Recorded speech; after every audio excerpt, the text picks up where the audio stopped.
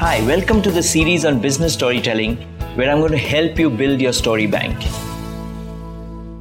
Hi, welcome back to the episodes of Stories at Work, episodes where I've been telling you stories to help you build your story bank, stories that you can use in business. Let's start today's story. The date is 30th October 1985. The place, the Wrights Airfield in Dayton, Ohio. A small group of people, the top brass of the US Army Air Corps and the top marketing executives of two of the largest airplane manufacturers of those days, Boeing and Martin & Douglas, have gathered at the airfield for a flight competition. The Air Corps were looking at buying 65 new generation long-range bombers, and these two manufacturers had a model each in submission. This exercise was seen to be just an administrative exercise because in early comparison, the Model 299, the Boeing Model 299 was seen to be far superior. It was carrying 5 times the bomb load that the Army wanted.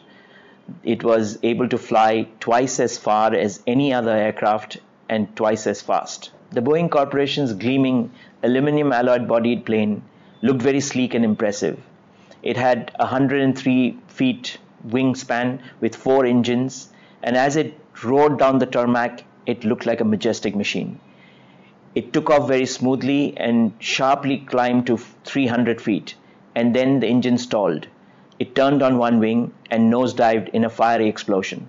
2 of the crew members died that day, including the pilot, Major Ployer Hill. The Air Corps did an investigation which revealed that there was no mechanical problem. It was pilot error. The plane was very complex. The pilot had to adjust many things. There were 4 engines, each with separate fuel and oil mix. They had the wing flaps, the trim tabs, the retractable wing edges. All that needed manual intervention to create stability. And in all this, the captain, the pilot, Ployer Hill, had forgotten to release the emergency brakes on the elevator and rudder control. And that's what led to the crash. As one newspaper later reported, it was too much plane for one person to fly. So obviously the Air Corps awarded the contract to Martin & Douglas and bought 65 airplanes. Boeing Corporation nearly went bankrupt. However, the US Air Corps decided to at least procure 4 or 5 of these Boeing Model 299 because there were still some people internally who believed that it was possible to fly this airplane, and it was really advanced. So they got a group of test pilots together, and they decided to brainstorm of how to bring this in. Now, what the test pilots together decided to not do was actually as interesting as what they decided to do. What they decided not to do was to require any of the Boeing Model 299 pilots to have a longer training, because they said if Major Ployer Hill, who was the chief of the Air Corps Training Academy, could not fly this plane with all his experience and expertise, then no matter of training could do that. It was obviously something else. What they decided to do was simple yet ingenious. They decided to create a checklist. Yes, a checklist. So what they did was they took each of the steps required and put it down step by step, very simply, in little index cards. One for takeoff, one for flight, one for landing, and one for taxiing. And it had simple checklist items which every pilot knows how to do.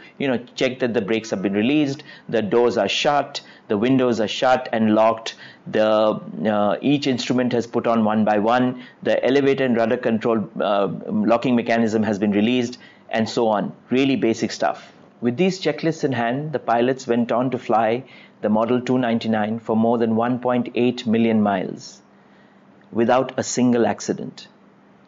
The US Air Corps ordered more than 13,000 of these planes, and these planes gave them a huge air advantage during the Second World War.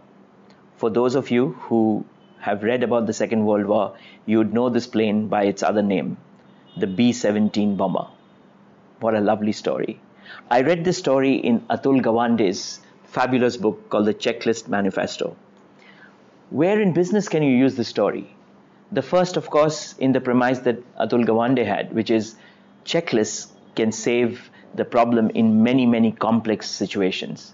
The second, when you're trying to tell people why something that they think does not need a processor or SOP does need it, because things have become more complex.